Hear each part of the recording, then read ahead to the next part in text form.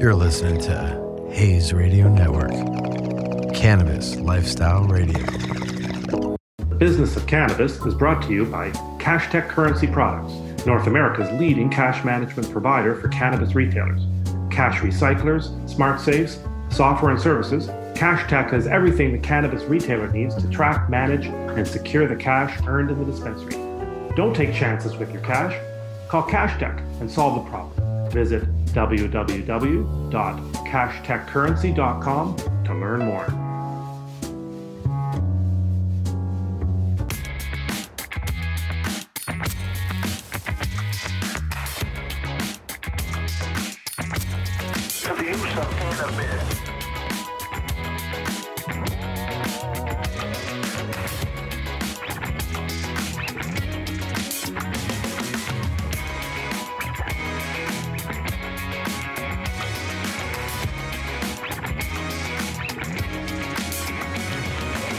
Welcome, one and all, to the Business of Cannabis, and welcome to the more than 100,000 listeners who join us every week. I am Dave Sky. This week, unfortunately, I won't be joined by my usual sidekick, Matt Cook. But what's business all about other than dealing with issues and soldiering on? So I shall try to do just that. As always, I'd like to start by stating the mission of the show. Bring you the most relevant, groundbreaking, innovative business stories from the cannabis front lines, the latest in cannabis brands, services, innovations in retail, software, distribution, marketing. To put it bluntly, a hard look at the hard realities of making money in the cannabis industry. Now, today I thought we'd be interesting to bring you two people operating at, perhaps the best way to say it, the polar opposites of the cannabis space. Kyle Kazan is co-founder and CEO of Glass House Brands, a vertically integrated player in California. And they just opened what is possibly the largest cannabis greenhouse in the world. So this is big business, big money, public company, lawyers, departments, HR. This is conquer the world stuff. Contrast that with Daniel Walton and Adrian Jones of Next Level, two very experienced cannabis players in their own right. And they spent most of their time prior to opening Next Level in the dispensary arena. Next Level is a delivery company focused exclusively on the Bay Area in California. Now, they're interesting for several reasons. First, they're women-led and mostly women-staffed organization, which is cool. They are looking to expand into hash-centered products because they see a great business opportunity for growth there, particularly a way to bring hash to women. Right now, it's more of a male-dominated category. And finally, they're very interesting people in their own right. And I know that they have a very unique perspective on cannabis and how cannabis industry works. They're very definitely on the cannabis front line, so they're living the business of cannabis mission, in other words. Well, that's our show for today. I'm looking forward to talking to these people. I'm Dave Sky, and this is the Business of Cannabis.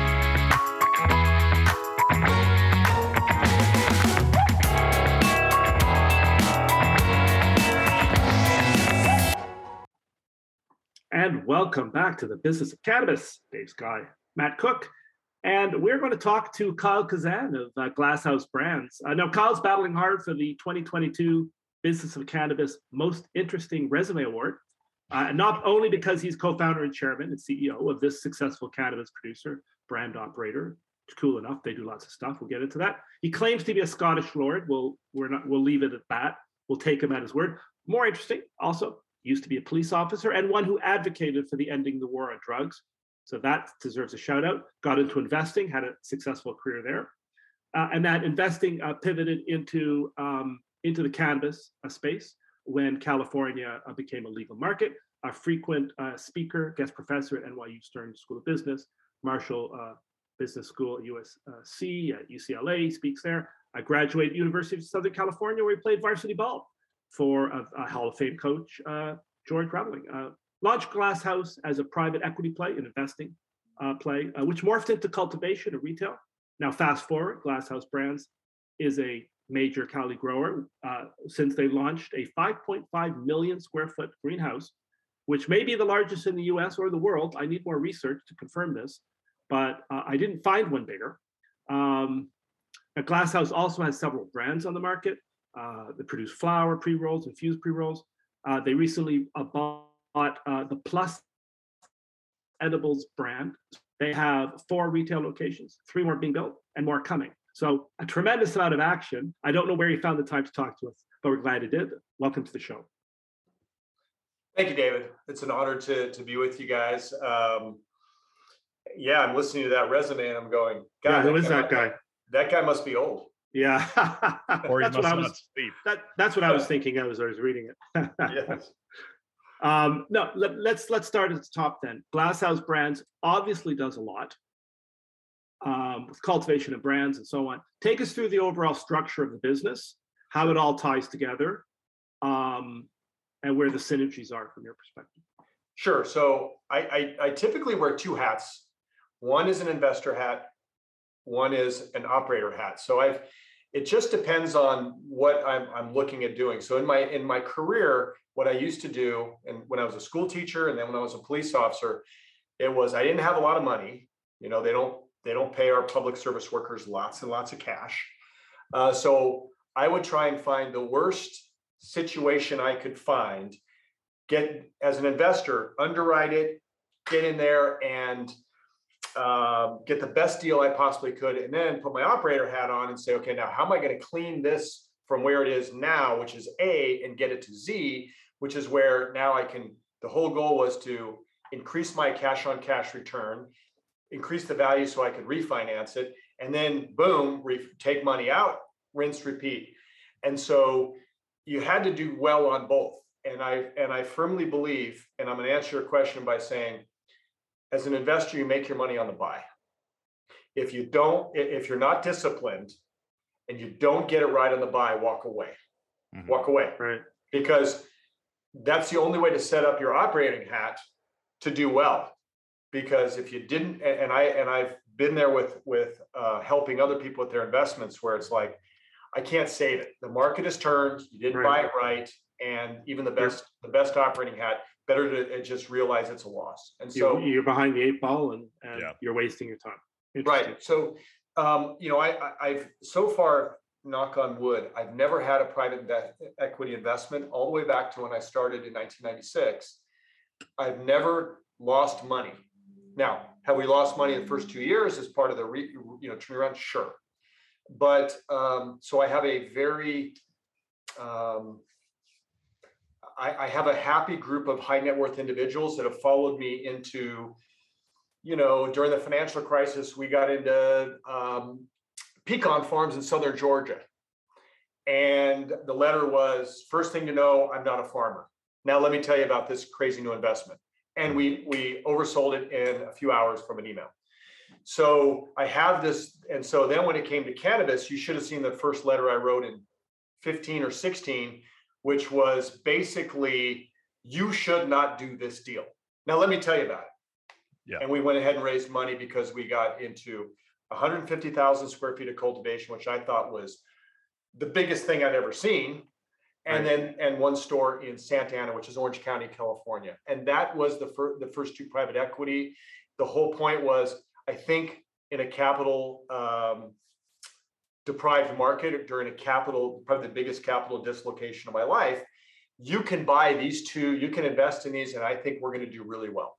And that's where Glass House started. With the private equity fund was called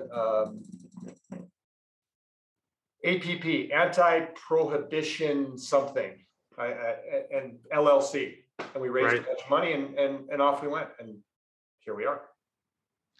So you recently began operating in your big 5.5 million square foot greenhouse. Yes. Walk us through kind of the strategy behind us, and why just California when it seems like there's lots of places you can go, and just walk us through that. So Matt, from that first private equity investment we did 3 more.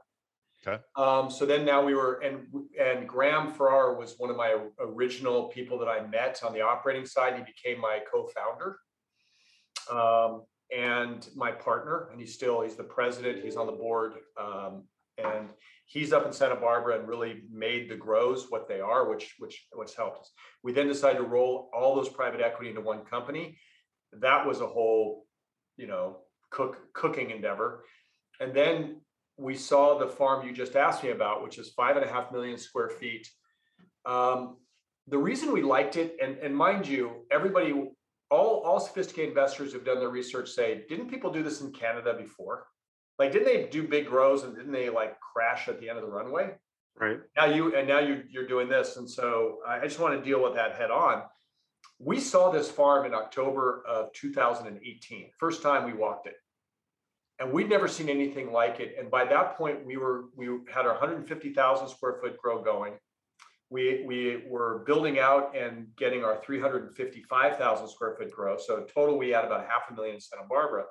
Then we come to this, which is 11 times bigger than those two combined. And what we found was, we said, whoever gets this will win. Like, this is boardwalk on the Monopoly board, like this. Right. And part of the reason was they had been growing successfully at scale at a 5% margin, because that's where this is heading. This is going to be a commodity with brands and retail, but we're still in the early days. Right. And so then it was, how do you buy that? And at the time, the gentleman that owned it was having difficulties loan, wanted $250 million. And we're like, I don't know if that's a good price or a bad price. I can tell you what we ended up buying it for, me being, following up on my point. We bought it for $93 million in cash and then stock to the option holder. So all in, we were below replacement cost of just the improvements. Wow. Because that's from the insurance company, because I believe in the bean counters of the insurance company, they're usually pretty darn good. They had this worth about 250 million, not licensed, not just replacement. And so we were well under that. And that's not, I think it's like 166 acres. That's valuing that at zero, which obviously that's worth something. Yeah. Right. So, but it also has cogeneration, which means that we through natural gas cogeneration makes electricity, and also through solar, it generates 14 megawatts of electricity, or enough electricity for 3,000 homes, just right here. So it's a little city. Wow. And by the way, it was all built out. The option holder built it, was successful with a different crop, and is one of those Dutch farmers that and he has patents. So he runs around the world. I'm going, okay, putting my operating hat, we buy it right, which we did. Now it's like, all right, I've got an amazing cannabis team that's great with strains, and they've done stuff on lesser farms, which I really care about and like, but this is superior. And now if I meld together, if I'm looking at my risks, okay, we have someone who knows how to fully use 5.5 million square feet. That's daunting. When you guys visit, you're going to go, holy mackerel. That sounds like Matt. Yeah. Trying to keep it G-rated. But at the end of the day, to us, it was a no-brainer. And then later I read a book that I highly recommend anybody who's investing in cannabis. It's called Americana, 400 Years of American Capitalism. And it talks about all the new industries and what they did. And so when you're going to say to me, Kyle, why did you focus on vertical integration? If you read that book, you'll see you have to find your risks. And sometimes the best thing is just to control it. So for us, COGS. How do you get to the lowest price of production for the highest quality? Highest quality for the lowest cost, that wins every time. Mm-hmm. And right now in California, when you said why only California, when if you were in Pennsylvania, or hey, if you had a New Jersey license, people are that's really good for them. I would tell you that limited license is typically only temporary. And all states are going to go through this. And at some point, the country is going to go through this. Right. And there is 50% of fruits and vegetables consumed in America are grown here in California. Yeah. That's the weather. And also that we have a supply chain of labor. We're close to the border with Mexico and Central South America. So there's a lot that California really has. And then to boot, we're the home of cannabis in many people's minds. And that's true. To prove that to you, next time you're in New York City, go to one of the bodegas, talk to them, talk them up, and then when they finally tell you their little illegal menu, see what's the number one price. Highest price will be something that they claim is from California. So The market shows that. So to us, the only way we were able to buy this was by going through a SPAC. An IPO wouldn't have gotten us the cash. It had to be a SPAC. And Mercer Park, John Sandelman, who's the chairman and CEO of AYR, they were looking for a partner. We were looking to find a way to do this. And so we went public. We ended up buying this, and we got licensed on March 10th. We had plants in it March 11th. And, like everybody out there, our margins right now are terrible. The margins of everybody in California is terrible. These pricing, it's destructive, and it's going to put a lot of people on the side of the road. Right. For us, once we get our grows really focused here, and we're targeting by the end of the year, we have a path, depending on some different variables, that gets us to cash flow positive. We're calling it the first quarter of next year. So that, to me, puts me into all the other businesses I've ever grown. I'm used to making money because it takes away some of the danger. And this farm is part and parcel to that strategy.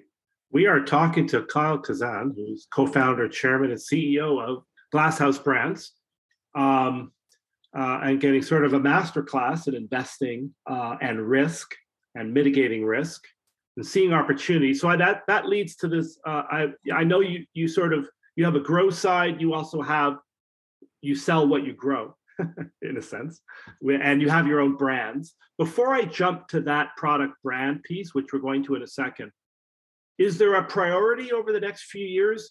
Do you see from your vertical integration piece, it's really that grow I've got to focus on for now? The brand, the product piece, that's going to come. The retail piece, that'll come, but I've got to deal with it. Or do you see them as an equal stage where they have to grow together? God, that's a great question. That one I actually have not ever been asked in these many interviews.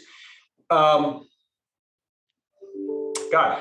think the way I would look at it is each time we expand our grow, it surpasses the amount of cannabis that we use in our brands, because we're always looking at kind of throwing the ball upfield. So depending on the vertical and my C-suite, all the verticals fall under somebody in the C-suite that report to me. We talk all the time. So Graham, one of my co-founders and also the other officer on the board, he focuses quite a bit on cultivation. That's where we're overweighted probably of anything today. I would tell you that I would rather partner with some brands that want to be close to Los Angeles, that also want to take advantage of the COGS and can then get close to the plant. Too often the brands are having to almost like white label and go source. Here, the consumer, what we found from the brands that sell in our stores and watching Headset, BDS, and Ask Trees, there's an authenticity. Mm-hmm. The person like Cookies, Berner really built that by being close to the plant, by smoking it, naming it, that kind of thing. And so that's an opportunity that we can help bring. And I think, ultimately we'd love to see all of our flower get into our CPG. And I think the way I would look at that, CPG being consumer product goods or our brands, that's going to take quite a bit of time for that to happen. And I don't see our ability to sell out of state happening anytime soon.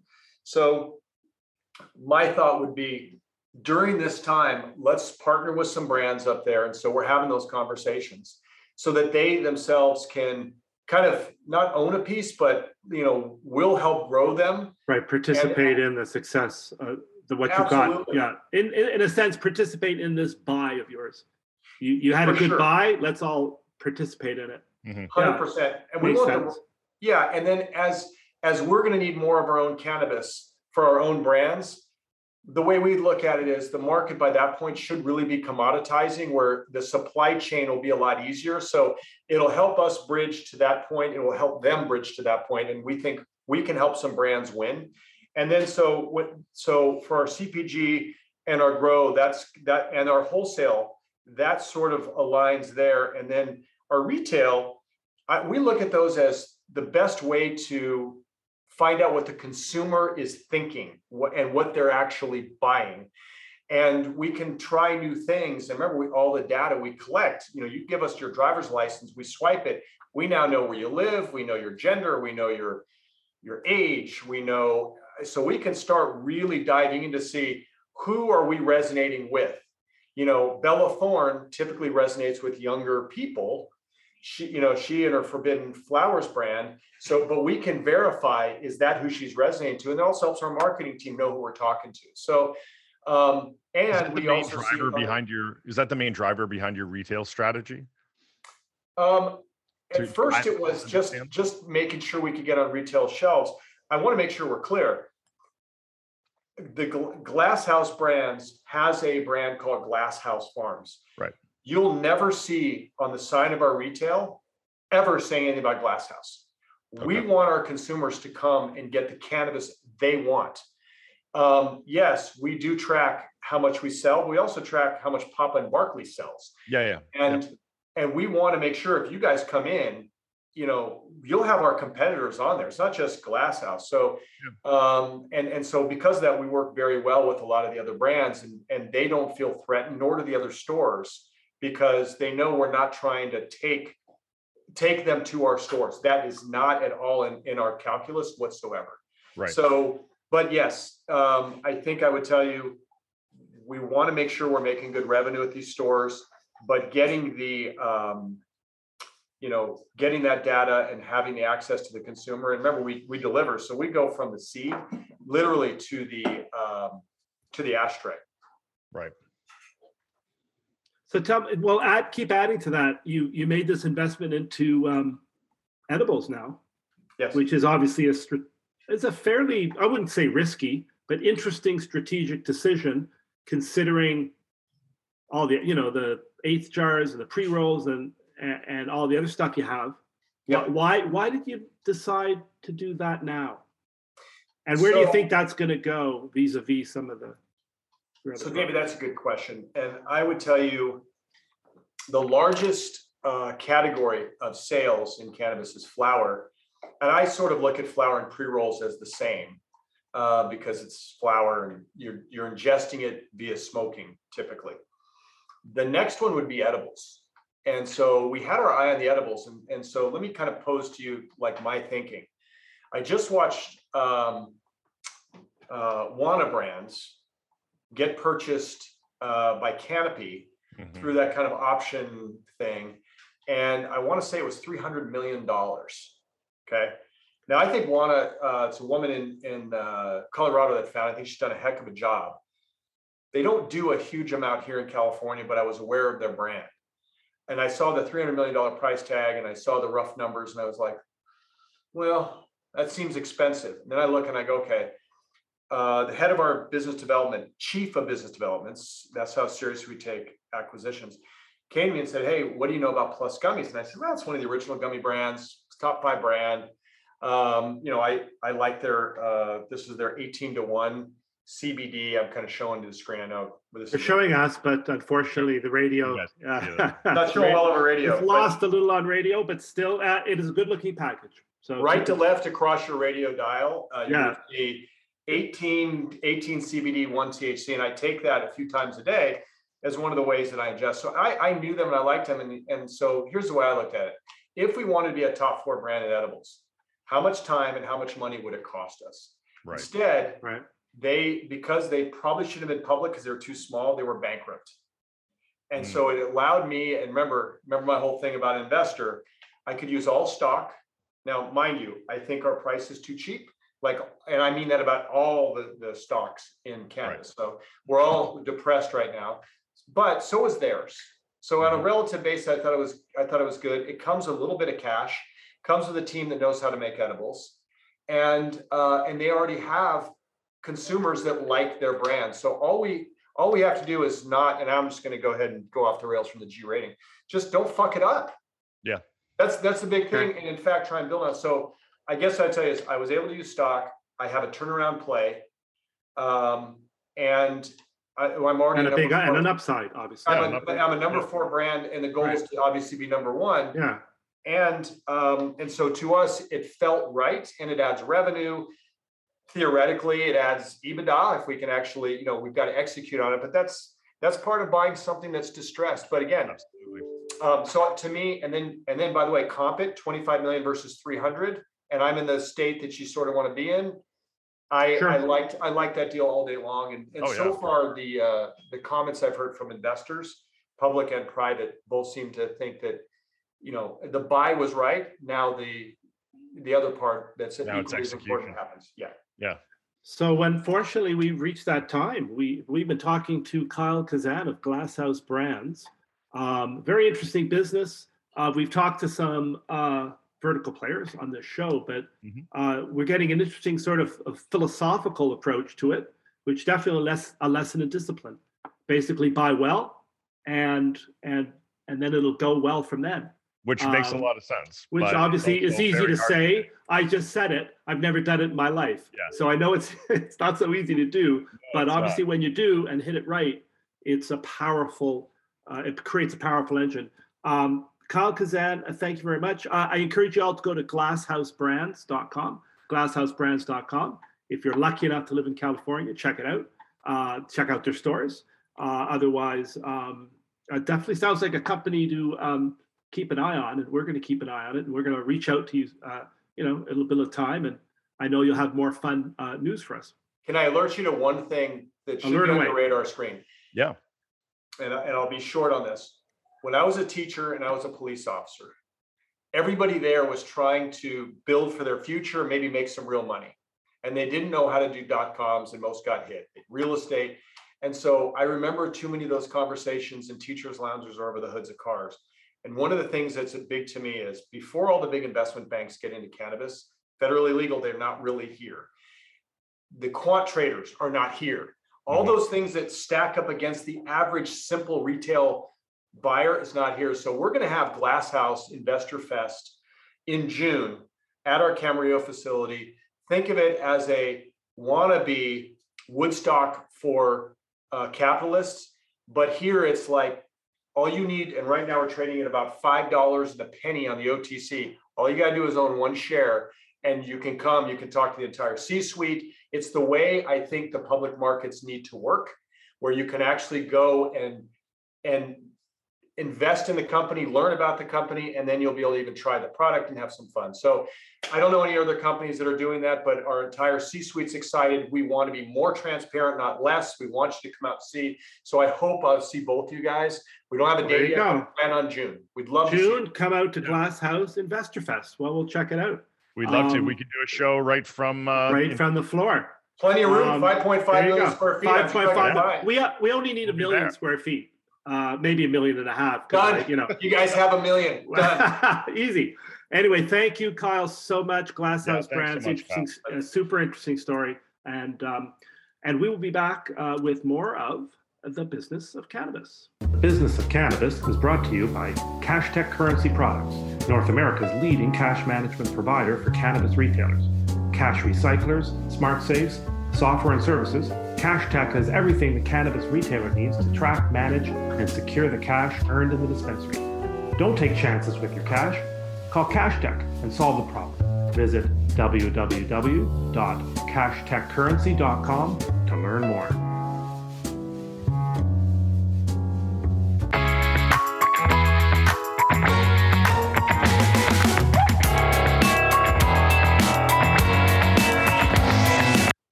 So welcome back to the business of cannabis.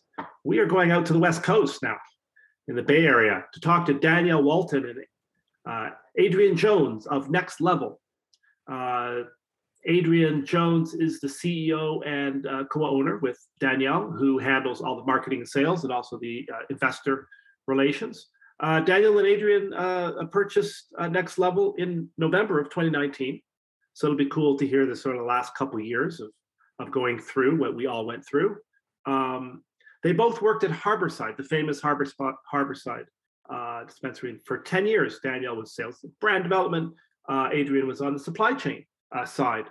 But they got bored with that and started to take an entrepreneurial plunge. So welcome to the show. Hello. Hi, thank you for having us. Yeah. So let's start, at the highest level. Give us an overview of Next Level's business and its business model and sort of the clientele that you service. Sure. So we were at Harborside for a very long time, and we really got to know the business and kind of how you run a retail and delivery operation. So we decided to build ourselves a very solid foundation. Get a good place, get a good menu, have good systems in play, make sure we have cars, insurance, all those things. But we really wanted to do something different. Starting in the beginning, we decided that we weren't going to carry kind of your average menu. The reason, basically, in the cannabis industry, most of your sales are going to be flowers, vape pens, and pre-rolls and edibles. That's going to be like your 80 to 90% of your average retail store sales. And extracts, which we decided to focus on for a typical retailer, is about 5 to 10% of your sales. And so it's seen as kind of a niche, hard to capture market, right? But we love extracts. And so we were like, let's focus on that. Nobody else is focused on it. Everybody else is focused on, the big 80 or 90%. And basically we thought, why not go niche? There's hundreds of delivery services in Oakland. And to be frank, we can't compete with Ease on their discounts and all that kind of stuff. But the good thing is Ease doesn't sell the same products as us, right? Right. Yeah.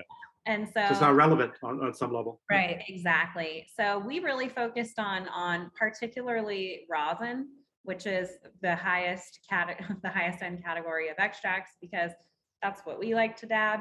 And Danny, I'm sure if you look her up on Instagram, you can see she's a dabbing aficionado.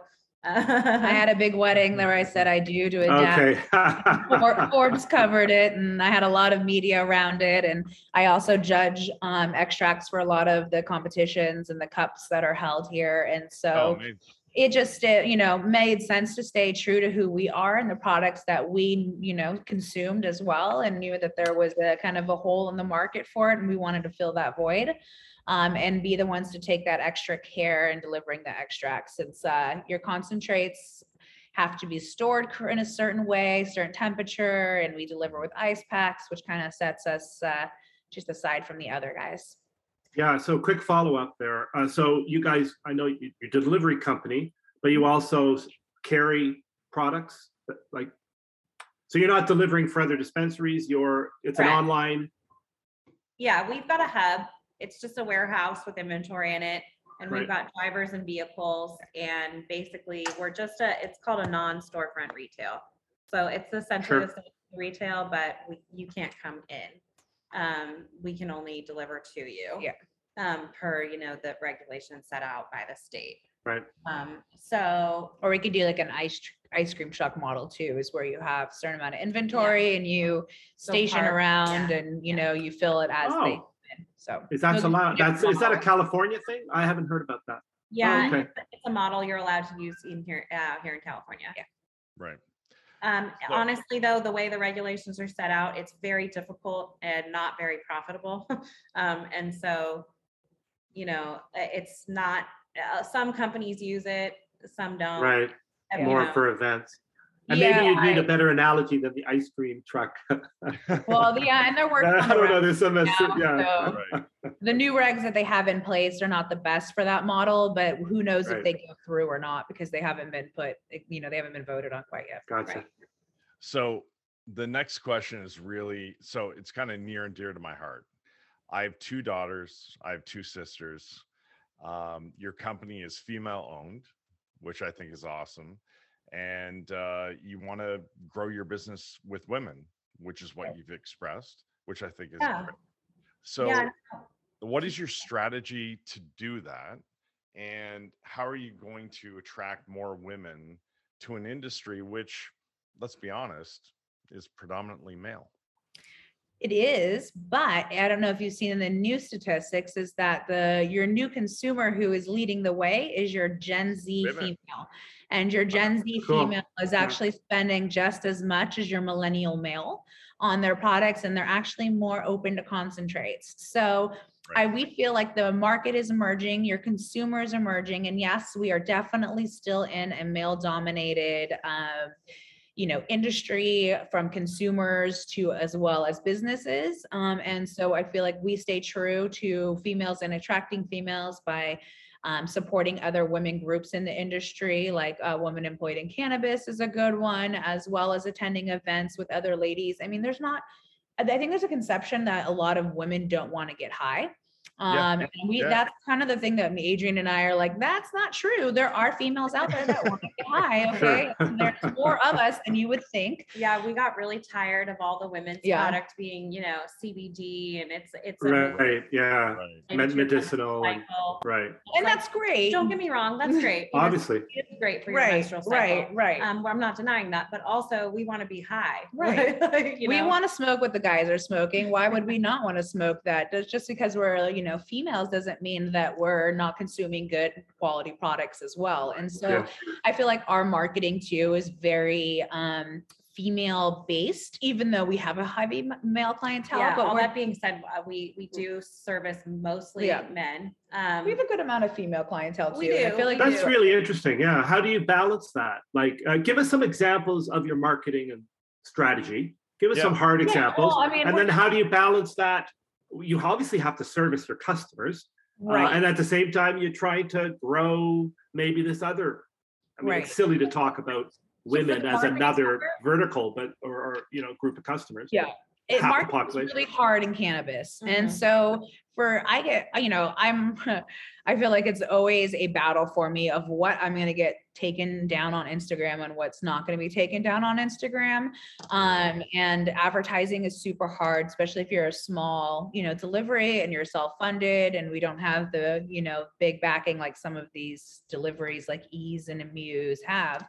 It can make marketing a little difficult. And so, we rely on our social media. I feel like my marketing campaigns are actually very female oriented, very heavy on, pink. Yeah.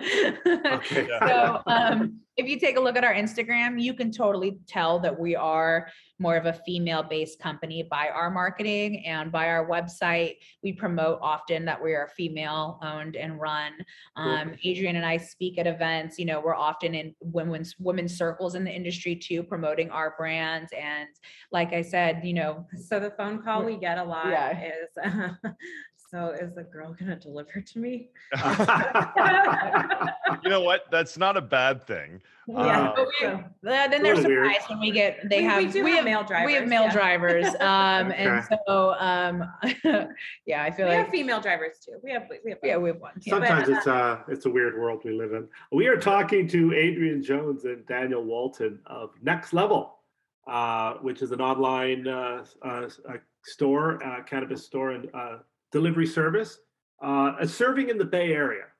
Which let's jump on that. You focused geographically. Is that a strategy for the short term, or is that a strategy for the long term?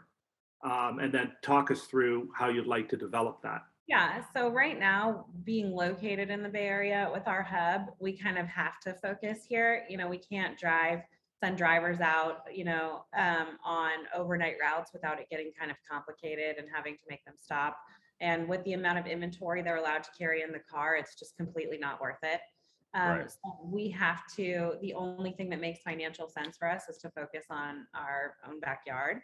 And which we cast a pretty wide, web around. The Bay Area is a large place. Yeah, we go North Bay, South Bay. We cover all the way to Santa Rosa and all the way down and even to Sacramento. So we go out of the Bay, but we don't go too much further than I'd say like 70-mile radius outside. So it would be the next move would be the next hub, is what you're saying.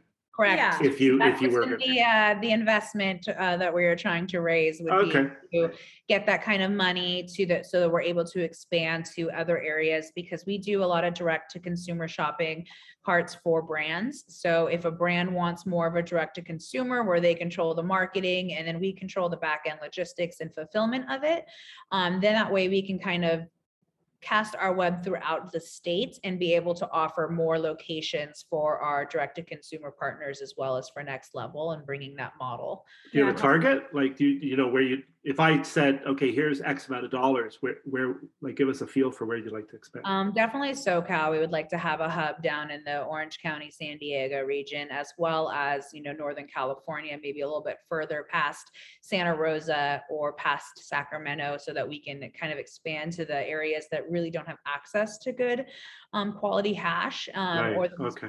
there's just not a lot of dispensaries or delivery options that offer the type of menu that we offer. Right. Yeah. Okay. Yeah, and there's a lot of counties. I'll start saving my money. Just give me a couple of weeks. Okay. We have to get a few more sponsors for the show. So okay, all right. I'll send them over the deck. Yeah. So how do you think the kind of the delivery model is going to evolve over the next couple of years? I mean, you look at whether it be Uber Eats or Skip the Dishes. Yep. I look at those as kind of comparables. So tell me how you see it kind of playing out, and who's going to win in the end, and maybe it's you.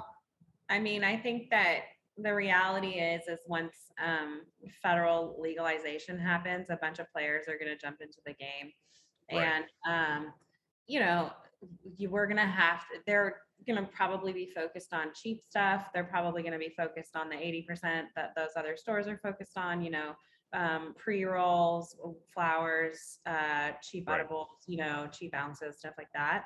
And I think that if we can stay niche, we can continue to capture our niche customers, right? Like there are some people Right. who they have their bougie coffee shop and it's near their house and that's the one they like, and they don't want to go to Pete's and Starbucks. They want to go to their bougie coffee shop. And How do you know Dave so well? Yeah, I feel like I'm being attacked right now, It's okay. and I'm feeling I feel sensitive. Dave I is feel like, but I mean, you know exactly what I'm saying. So we right? know Adrian likes Totally. garbage coffee, and Danielle has some great taste in coffee. Dave is so- actually proving your point right now. Yeah. Yeah. But and I'm a prime candidate in the way that I have everything delivered. So I'm a huge Instacart, Caviar. Yeah, gotcha. I mean, I have everything, even like Amazon, Whole Foods and Fresh. I feel like delivery is the new way for people, especially Well, and let's face if we it, adjusted from and COVID once- too. Yeah, But- and once legalization happens, let's Yeah. face it, to think that Amazon isn't going to enter the Right. weed delivery space is absurd. Of course they are, Yeah, right? they- And But maybe Right. they want to partner with people like us to cover their Well, niche market. state regulations will likely Right. require them to Yeah. partner with licensees, Right. right? And so, who knows what that looks like. No, that's an To interesting your point, but though, yeah. to your point, like when Amazon enters the market, they're not going to want to enter the market, and they're going to want to partner with people like you guys, Right. right? So maybe we'll be that partner on the boutique rosin side, maybe they'll realize that. But I do feel like Yeah. delivery is really going to be the way to go. And especially Mhm. for our consumers always traditionally bought on the market delivery. They're not someone who goes into your Oh. retailer because they know what they want. They know the brands that they want. They are very specific on, especially with like rosin. There's quite a few select brands that really have the market share in this industry. And I feel like a lot of the people, like, they'll buy whatever they drop. It's like, they're just excited to see a new flavor from that Yeah, company. we call our customers like hash snobs. They're headies. And, Right, other headies. Let me follow up on that's who that. we are. So On the marketing side, Yeah. which is sort of my focus, is when I grew up, it was all about hash. It wasn't flour so much, and then hash kind of disappeared somehow with legalization. Obviously, not disappeared, too strong a word. Can you account for that? And then also, give us some characteristics of this market of yours that you're going after, as opposed to Yeah. why are you Well, laughing? I want to talk about them a little bit because Okay. Danny will say nicer things. Oh. I am Okay, in the I want to market. hear. Yeah, I want to hear Adrian. I want to hear, wanna hear wanna Adrian. from you then. Oh my God, Yeah. our customers are really rude. We deal with that. Not all. No, you're right. Not all. There's one customer's not. Yeah. No, Yeah. we have a lot of customers who are, I guess the better word is they're just very Difficult. particular and difficult, and they want everything just right. And they're kind of a type A personality. And that's probably why they've become so obsessed with dabbing, right? Because they need to chill out. Right. And so when they don't have their dabs and they're trying to buy it from us, they get all wound up and crazy. And then they like scream at us like, where's my order? And then our Right. drivers get there and then they'll call us like 15 minutes later and say how sorry they were for yelling at us because now they're high you know. Right. Yeah. Until the next time. Yeah. Yeah. I take offense to this as a type. I know. I'm like, I don't know if I I'm like As a screamer. literally describe me to a T. Right. So then, yeah, you would do great with us. No, we get pretty used to it. And like I say that, but we're actually still really nice to people. And we're like, okay, we'll be here soon, you know. And but you know, also what, you know, they need the product more than anyone, right? Right. And so that's why we give everyone a break for being particular. We're the people that want to provide it, and we're the ones that consume it. We want to make sure that they're happy. They are particular. Yeah, we'll forgive you even if we'll forgive you. Right. The occasional.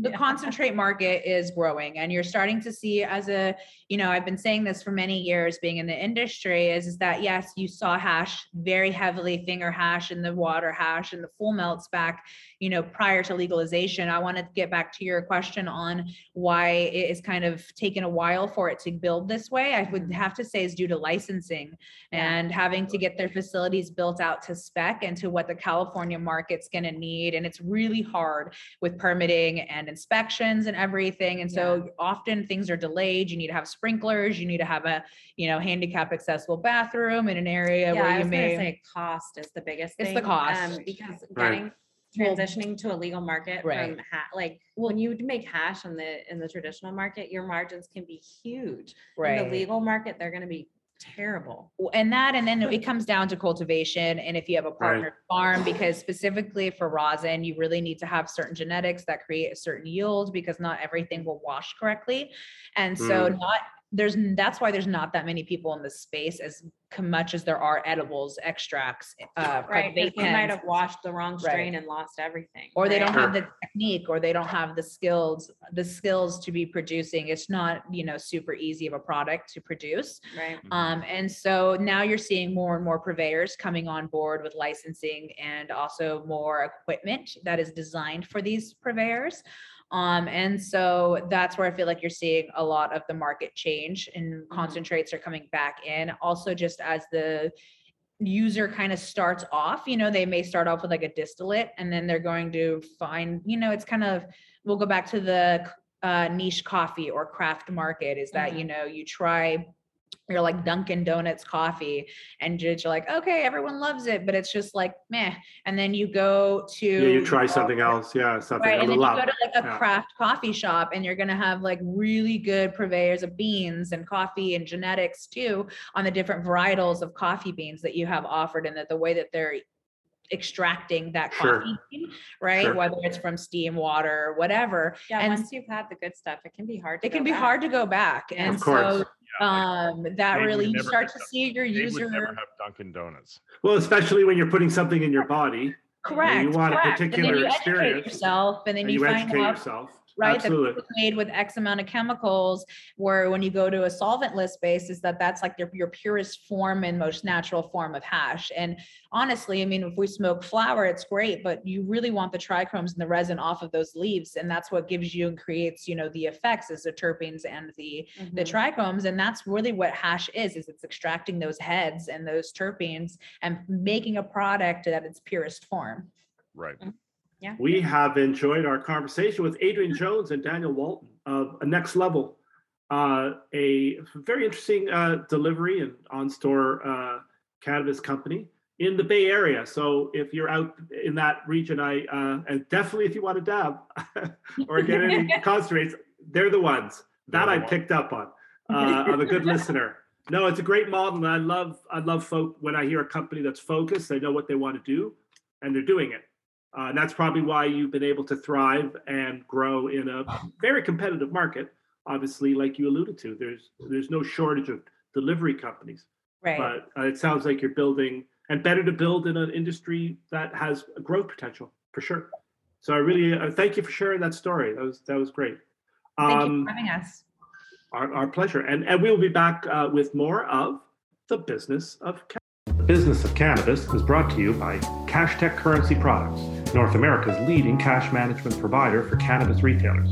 Cash recyclers, smart safes, software and services, CashTech has everything the cannabis retailer needs to track, manage, and secure the cash earned in the dispensary. Don't take chances with your cash.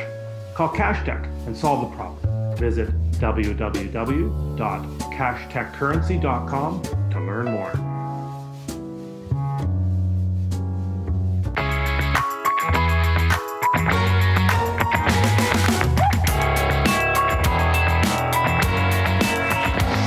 The Business of Cannabis is brought to you by CashTech Currency Products, North America's leading cash management provider for cannabis retailers.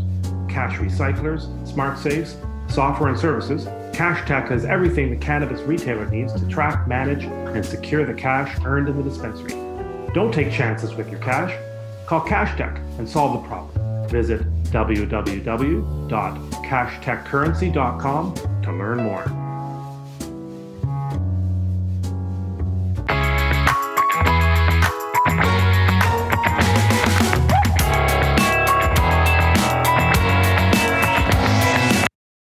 So welcome back to the Business of Cannabis. Kyle Kazan of Glasshouse Brands. We also talked to Danielle Walton and Adrian Jones of Next Level Delivery. Such variety. I was struck after listening to them speak and explaining their businesses, their value prop, and their perceived competitive advantages, and so on. But the variety of this industry, the variety of the cannabis space, and also the simplicity of it. Focus on your customer, see an opportunity, deliver the product. It's sort of the definition of cannabis on some level, complexity and simplicity. It's a plant, it has certain properties that people and consumers enjoy, but they can enjoy it in so many different ways, in so many different areas, in different levels. I found Kyle Kazan's vision interesting from this perspective. It's a big vision. It's to create that kind of enormous capacity is a real strong play. Whether it's right or not is what I'm thinking about. It's a way of future proofing. So maybe California doesn't need a 5 million square foot greenhouse, but United States might. But when does that happen? I don't know. Is it in 2 years? He's a genius. Is it 5 years? He's still smart. If it's 50 years, maybe it's premature. It's anyone's guess. But people out there listening to this, probably have to start thinking, how do I compete with that? What do I have to worry about? People seem to create businesses in cannabis for growth. That's their mentality, grow. We are going to get bigger, and we're going to get a lot bigger, and we're going to get a lot bigger in a relatively short period of time. So they prepare for success, but they don't necessarily prepare in the same way for competition and for problems and for differentiation. So you hear if you're in California and you're a grower, or you're somewhere on the supply chain, even a dispensary, and you hear about this operation that maybe take some time to come into fruition, but is starting to roll. How do you change? How do you adapt, if at all? Because what if eventually Glasshouse Brands is Amazon in their power and their ability to produce at a very low cost, very powerful product? Who does that change who your customer is, or who you are as a business? It's easy to express what you want. It's hard to figure out what the customer wants, and so Glasshouse Brands is gambling that's what their customers want. Cannabis as a commodity produced at scale.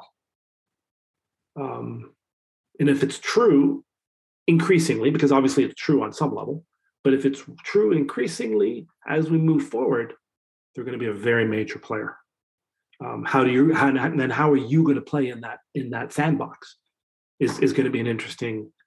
I'm sure, and a lot of you are out there thinking, how am I going to play in that? Even if it's not now, today, in a year or two or three, it's coming. And if it's not coming, are you gambling that way? Is that what your strategy is? And then flip it around to when we talked to Danielle and Adrian at Next Level. They've identified an opportunity in a small area in the Bay Area, and then maybe they replicate it, but also localized sort of delivery.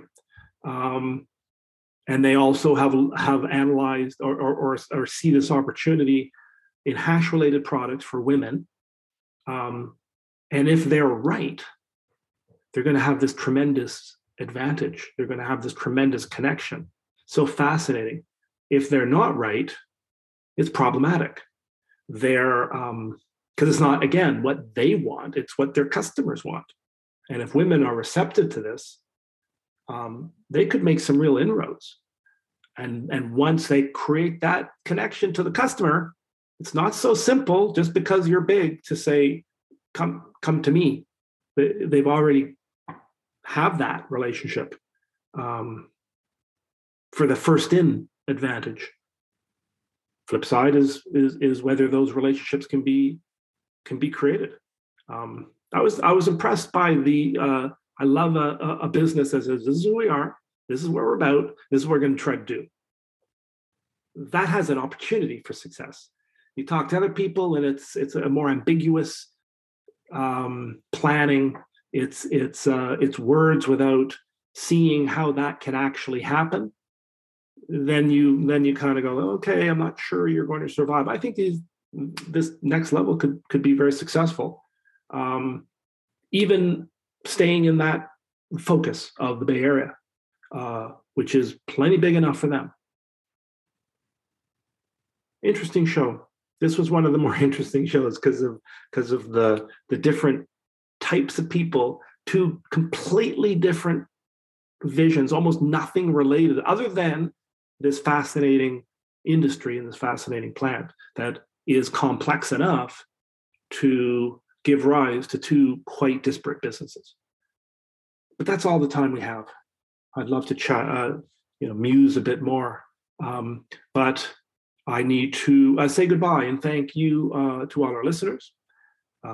Thank you, Kyle Kazan of Glasshouse Brands and Daniel Walton and Adrian Jones of Next Level Delivery for making the time to chat with us.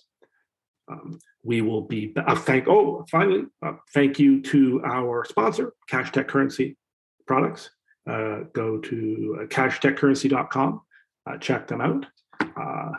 We appreciate all that they do to allow us to bring these business stories to you every week. And next week, we will have more business stories here on The Business of Cannabis.